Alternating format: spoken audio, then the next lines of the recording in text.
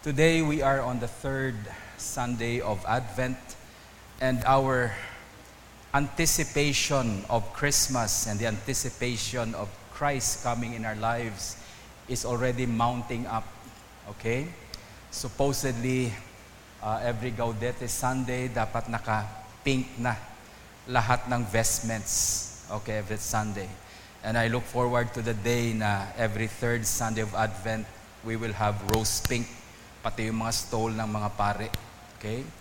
Because that third Sunday is now a time of evoking, okay, the joy of God in our life. Today we talk about our theme. Ang theme natin is Go and Proclaim with Joy. And our theme today, Advent pa lang, it already sets the tone of what we are going to experience this year.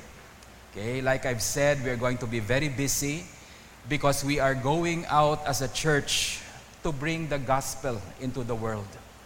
We start with our Jerusalem, and that is our families. We should announce the gospel to our families, to our children. Okay? And how do we do that? We don't just speak in words, lalo na sa mga bata ngayon. Ang mga bata ngayon hindi masyado nakikinig sa salita ng mga parents because the children would like to see our message. Amen? And so, we go out as a people. And for the past few Sundays, we've been talking about these virtues: hope, faith, now joy, and the last Sunday will be about love. These four virtues is something we truly need to have in our life. This is the kind of character that God would like us to cultivate in order for us to be effective in bringing out the gospel. Kung waay kita sang paglaom, waay kita sang pagtuo, kag waay sang kalipay ang tagipusoon ta, kag wala sang paghigugma, we cannot bring the gospel to the world.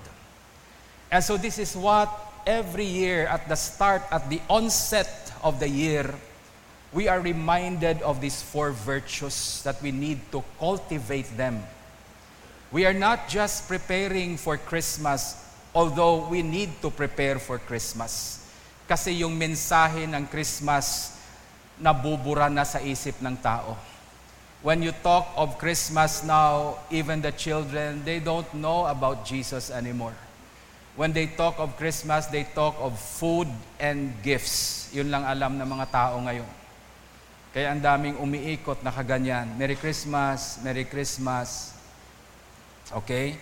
And they forget the essence of Christmas. And so we need to prepare for Christmas.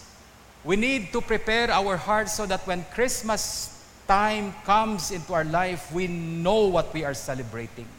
Amen? And the celebration of Christmas should keep us mindful that God, our Emmanuel, has come to live with us. Amen? It is impossible for a Christian to be alone because God lives with you. Amen? The Father, Son, and the Holy Spirit, the Trinity, the Triune God lives with His people. And so we have to get that right in our mind this Christmas. That's why we prepare. We see to it that these four virtues are inculcated. It is well planted in our hearts. And we are not just preparing for Christmas, we are preparing our lives for the whole year. Amen? There will be blessings this year.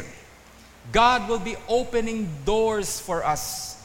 The anointing of His Spirit in our lives this year, many of you are going to experience breakthroughs in your life. Breakthroughs in the area of finances.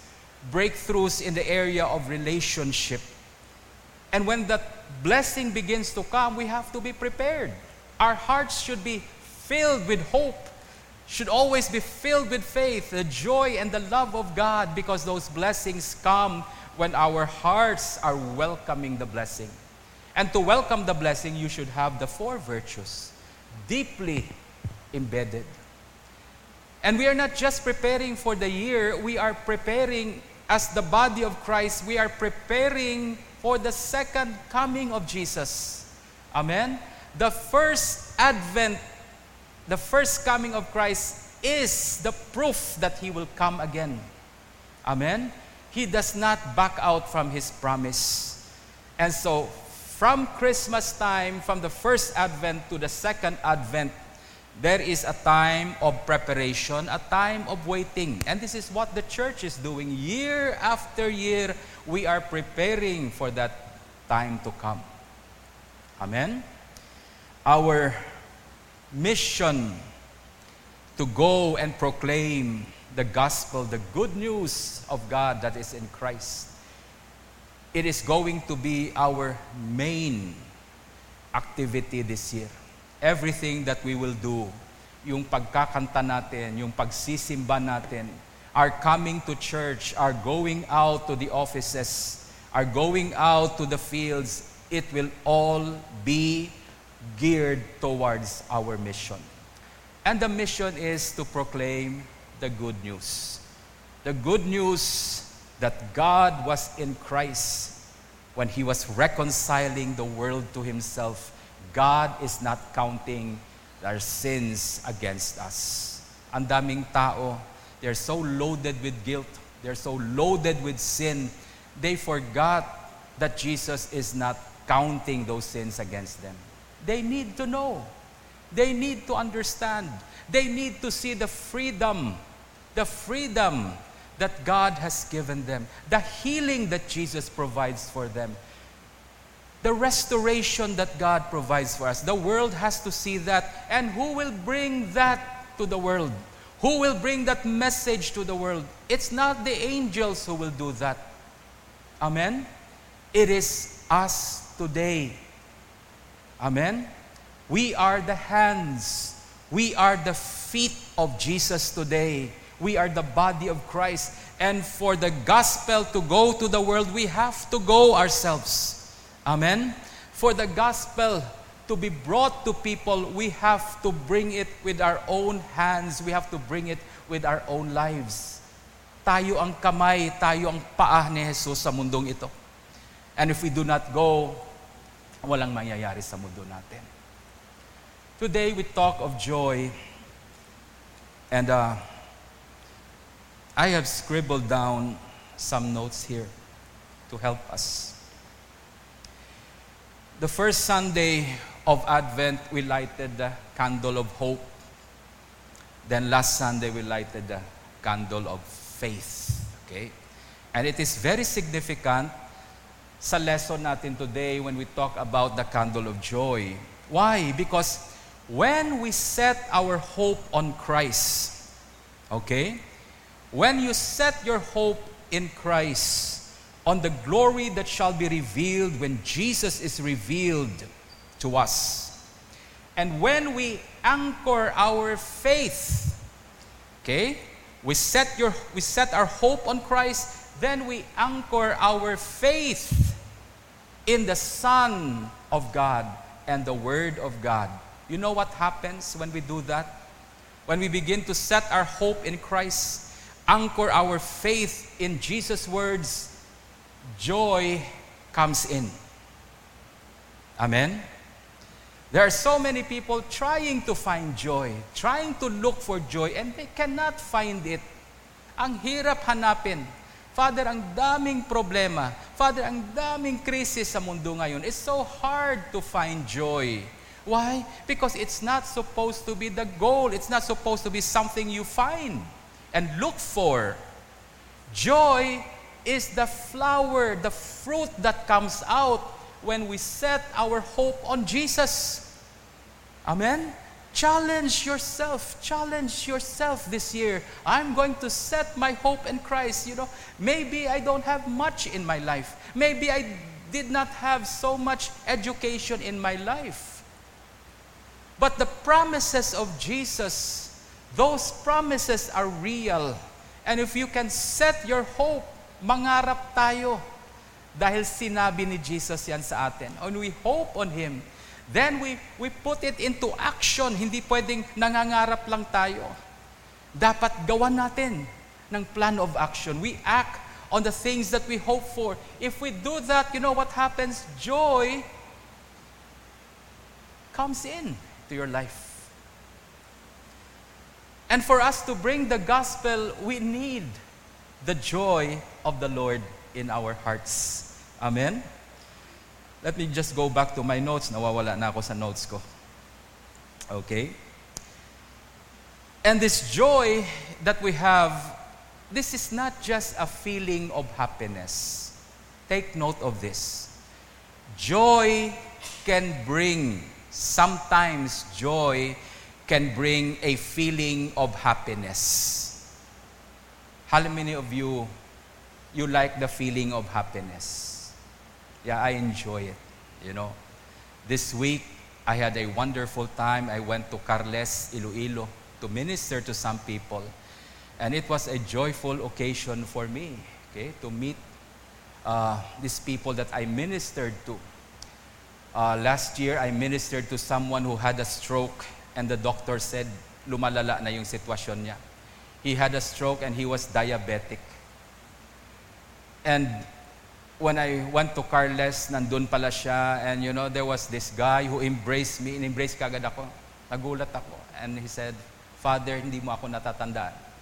Sabi ko, yeah, I forgot. Sabi niya, I was the person you prayed for.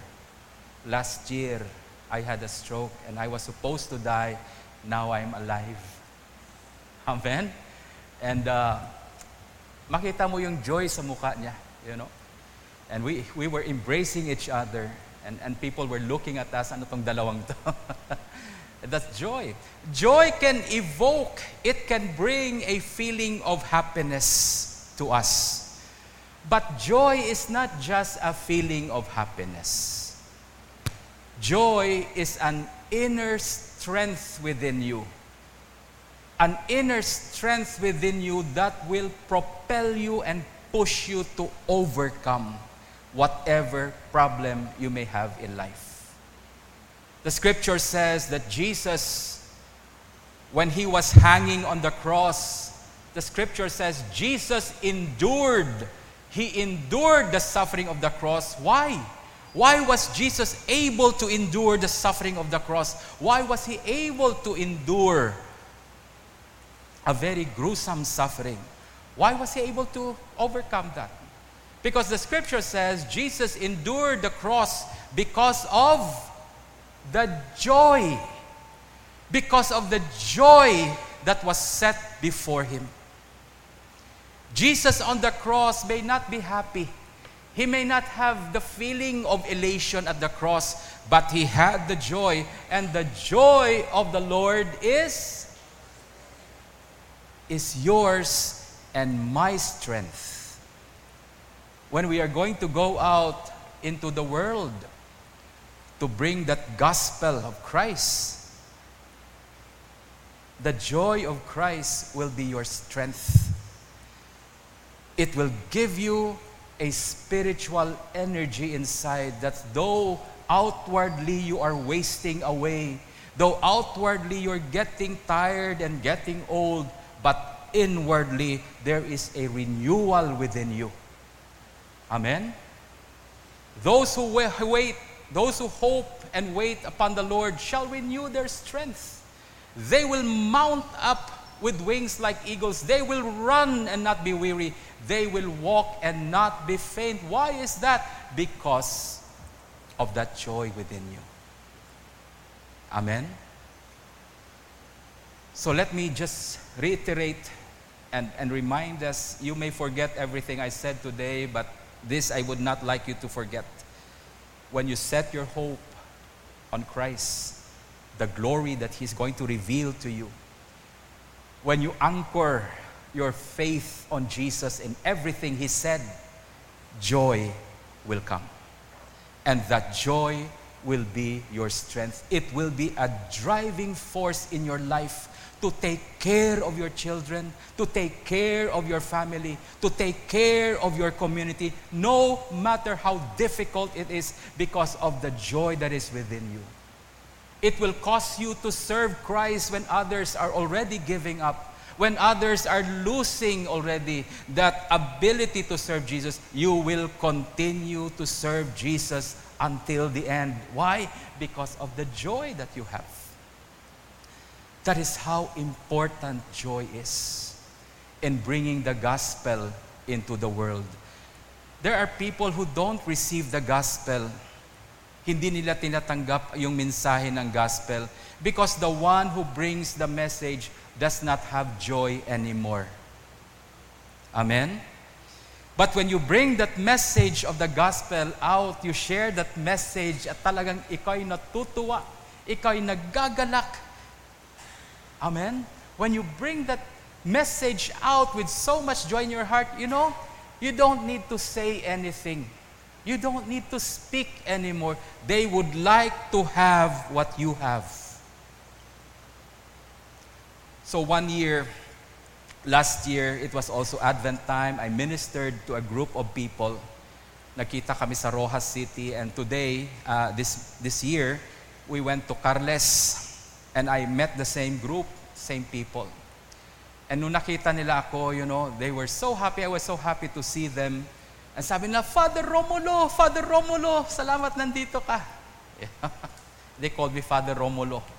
They don't even know my name. They don't even know my name, and yet there was so much joy. Amen?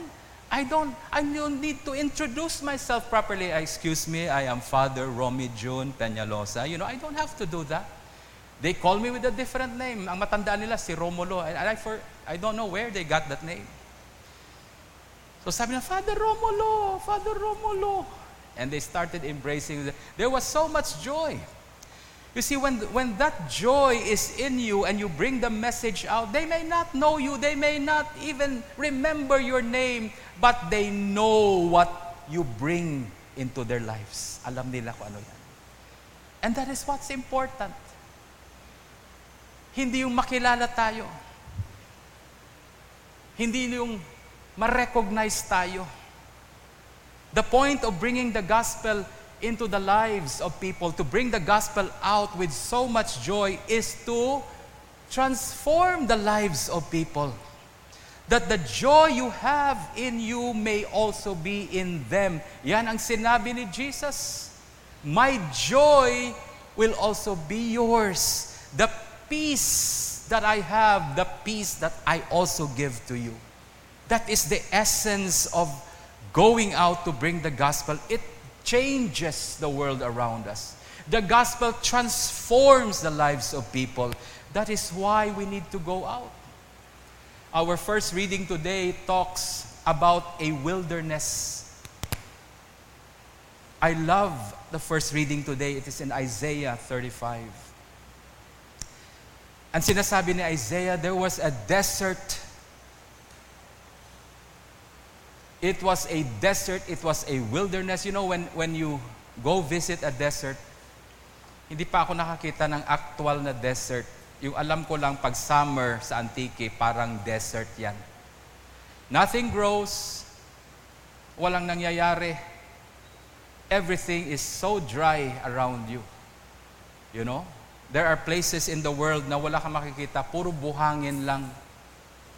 But Isaiah today speaks of the desert blooming, the desert and the waste places, the wilderness becoming a well-watered garden. A friend of mine was telling me, sabi niya, in California, meron silang desert sa California. And sabi niya, during the time of the year na summer, you look at the desert, sabi niya, wala kang makikita, it's all sand. And you could travel for hours and hours, puro buhangin ang makikita mo. But when it rains, pag umulan, when it rains, halimbawa, itong araw na ito umulan, the next day, you go to the desert, the following day, you know what happens? The desert blooms with so many flowers. That instant, that wasteland, that deserted place, it begins to bloom. Sabi niya, magugulat ka, parang hindi na siya desert. Flowers will be there. With all kinds of flowers, birds will be there. This is what the Lord is trying to say to us. The gospel is like a rain that comes to a deserted place. And when you bring that gospel into the lives of people who are sad and lonely, people who are in the wilderness. You bring the message of the gospel, they begin to bloom, changes and transform their lives. That's why there is a need for the church to really go out. Do not wait for the desert to come to you. You go to the desert. You go to the places na malungkot, and you bring that message with you with hope, with faith, and with the joy of the Lord. You bring that out. Why? Because the message that you have is like rain. And when you bring that message out, it transforms the lives of people. It changes them. This is why God has commissioned us. This is why God has commissioned you and me, not just some special people that we will call missionaries. Hindi tayo kukuha ng mga tao at tawagin natin silang missionaries sila. They will bring the gospel out. No. The work of mission is not assigned to special people only, to a particular people. It is assigned to all of us. When we begin to have our hope in Christ, when you begin to have that faith in Christ, your joy will push you to go out of the comfort zones of your life, to the safety area of the church, and begin to venture out. You will go out. This first reading we have today, ito yung kinote ni Jesus kay John. You know, si John the Baptist, when Christ was baptized, you know what happened? He saw heaven open. Nobody knew Jesus. Nobody, walang nakakakilala kay Jesus that He is Emmanuel, the God who is with us. Nobody recognized Him, except for John, who was where? In the wilderness.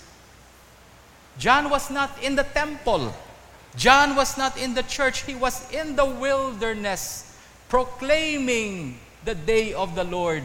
And on that day, Jesus came to him for baptism. When John baptized Jesus, heaven opened, and he saw the Holy Spirit coming down in the form of a dove. And he heard a voice from heaven. Alam mo yung sinabi ng voice? This is my Son, my beloved Son. With Him I am so pleased. Amen? John saw that, nakita ni John yan. So John knew who Jesus is. Siya lang ang nakakaalam kung sino talaga si Jesus. Okay? Now, fast forward natin. After a few months, people started to persecute John until the time na kinulong na siya. And when he was in prison, he was deprived of everything in his life. Nandun na siya sa isang sitwasyon. Just right after he saw Jesus, he was brought to prison. Nung nandun na siya sa prison, the reality of life begins to set in. Yung mga daily problema natin. You know, alam natin, love tayo ni Lord. But sometimes, when you go through a problem, you begin to doubt that. And it happened to Saint John the Baptist, the greatest among the prophets. When he was already in prison, sa sobrang dami ng dinanas niyang paghihirap doon, he called one of his disciples. Sabi niya, go to Jesus. Puntahan niyo niya nga. Can you go to Jesus and ask Him, is He really the one? Nagdududa na siya. You know? When problems begin to set into our lives, when the reality of life, yung hardship pumapasok na sa buhay natin, we begin to question God. Amen? Human nature. That's how weak we are. And Saint John is not an exemption. So nandun na siya sa kulungan, nandun na siya sa prison, and he was suffering there. He called his disciples. Sabi niya, can you go to Jesus and find out, ask Him, is He the Messiah? Is He God Emmanuel? Or are we still going to wait for somebody else? He started to doubt.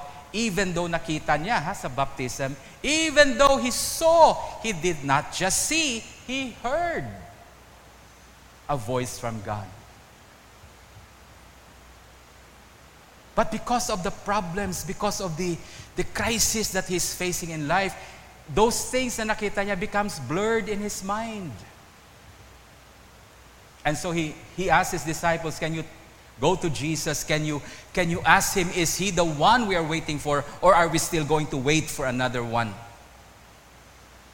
And so the disciples came to Christ, sent by John. Sabi ng mga disciples, Lord, pinapatanong po ni boss, John would like to ask you, are you the one? Are you the Messiah? Or meron pang darating na talagang tunay na Messiah? And you know what Jesus said? Jesus did not say yes. Jesus did not say no. Okay? Tingnan niyo yung sagot ni Jesus. Nanyan sa first reading natin. You know what he said? The blind see. The lame are walking. What was Jesus trying to tell? The blind now see. The deaf are now hearing. The lame are walking. Bakit hindi na lang sinagot ni Lord, yes, I am the Messiah? Bakit ganyan pa? Why would he answer that? Because that is the language that John would really understand. Kaya nung bumalik yung mga disciples kay John, sabi niya, anong sabi niya? Hindi namin alam, hindi naman nag-yes or no eh. What did Jesus say? Well, he said, the blind see, the deaf hear, the lame are walking. And John said, that's it. I understand. Kaya a few days later, pinutulan na ng ulo si John. And he died with so much faith. Jesus gave him the word of scriptures. That's why we anchor our faith. We anchor our faith, yung pananampalataya natin, yung trust natin kay Lord. How will we trust God even at those difficult moments? You take His word. Get His word. Yun ang binigay ni Jesus kay John. Jesus did not just give him yes or no answer. Jesus gave him the scriptures. The blind see. The deaf are hearing. The lame are walking. And today that is in our first reading, and I was reading that, it talks of the contest of the wilderness. And when the rain comes, it blooms. Sinasabi ni Lord, I will make the wasteland a well-watered garden. It makes a difference when Christ comes into the picture in the life of a person. The blind who are hopeless, the blind who cannot see the marvels and colors of this world, when Christ meets them, the blind can see now. Amen? The deaf who could not hear the good news, the deaf who could not hear anything good in his life, when Christ comes to their lives, they hear God's affirmation. They can hear now what Jesus is saying, well done, good and faithful servant. You will hear the comfort of God's voice. It makes the difference. And as I was reading Isaiah, I begin to imagine if the church would now start going out and bringing that message of the gospel, the wasteland, the deserted place na sinasabi natin, talagang kawawang lugar, it will change. Flowers will begin to bloom. People will begin to see. People will begin to hear. Those who cannot do anything in their lives, the lame who cannot do anything with their lives, now they begin to rise up and accomplish greater things in their lives, which they could never imagine that they would do. That's why, church, we have to go out. We have to go out into the world and bring the message of the gospel. And we have to go out with joy in our hearts. And how do we find that joy? Are we going to look for joy? Are we going to pursue joy? No. We pursue hope and faith. When we begin to have hope in Christ and anchor and fix our faith in Him, that joy comes. And that joy will now push you to go out into the world. I pray that we will not be silent Christians, silent about our faith, silent about our relationship with God. I pray that we would go out and have the joy to share that faith with others. Yesterday, I was talking to a person na talagang hangang-hanga ako sa kanya. You know, he was one of the heroes of EDSA. And I did not know he was in Carles. And when I saw him, talaga nandun siya. He was 75 years old already. Very strong. Siya yung kasama ni Gringo Honasan noon. You know, when there was a revolution. He was a person not exposed to the media. Nagtago lang siya. But he was the mind. Siya si Supremo. Okay, when I say Supremo, yung iba nakatawa na kilala niya no kung sino yan. Okay? He was the mind when that EDSA revolution was there. And I saw him, nakita kami, and we talked, and he shared so many things about me na hindi ko alam. And before I left, sabi niya, can you pray for me before you go? And I prayed for him. Kasi sabi niya, ang heart ko, ang daming galit, ang daming lungkot ang heart ko, Father. Can you pray for me? So we started to pray. I started to lay hands on him. I never imagined my life to be praying to my, praying for my hero at the time. And here I am doing it, the greater work. And I prayed for him, and I prayed. After we prayed, he embraced me. And ito sabi niya sa akin, pwede na akong mamatay ngayong araw. Sabi ko, wag muna. Magkikita pa tayo ulit. Okay? He said, I can die now. You see, something happens. It transforms a person. Takot na takot kang mamatay.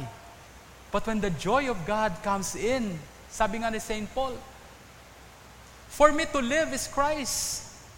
And to die is what? Is much more better. He was not afraid of death.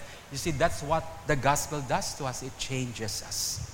I pray that today, as a people, we would begin not to prepare only for Christmas, but begin to prepare our lives for the plans and purposes of God for you.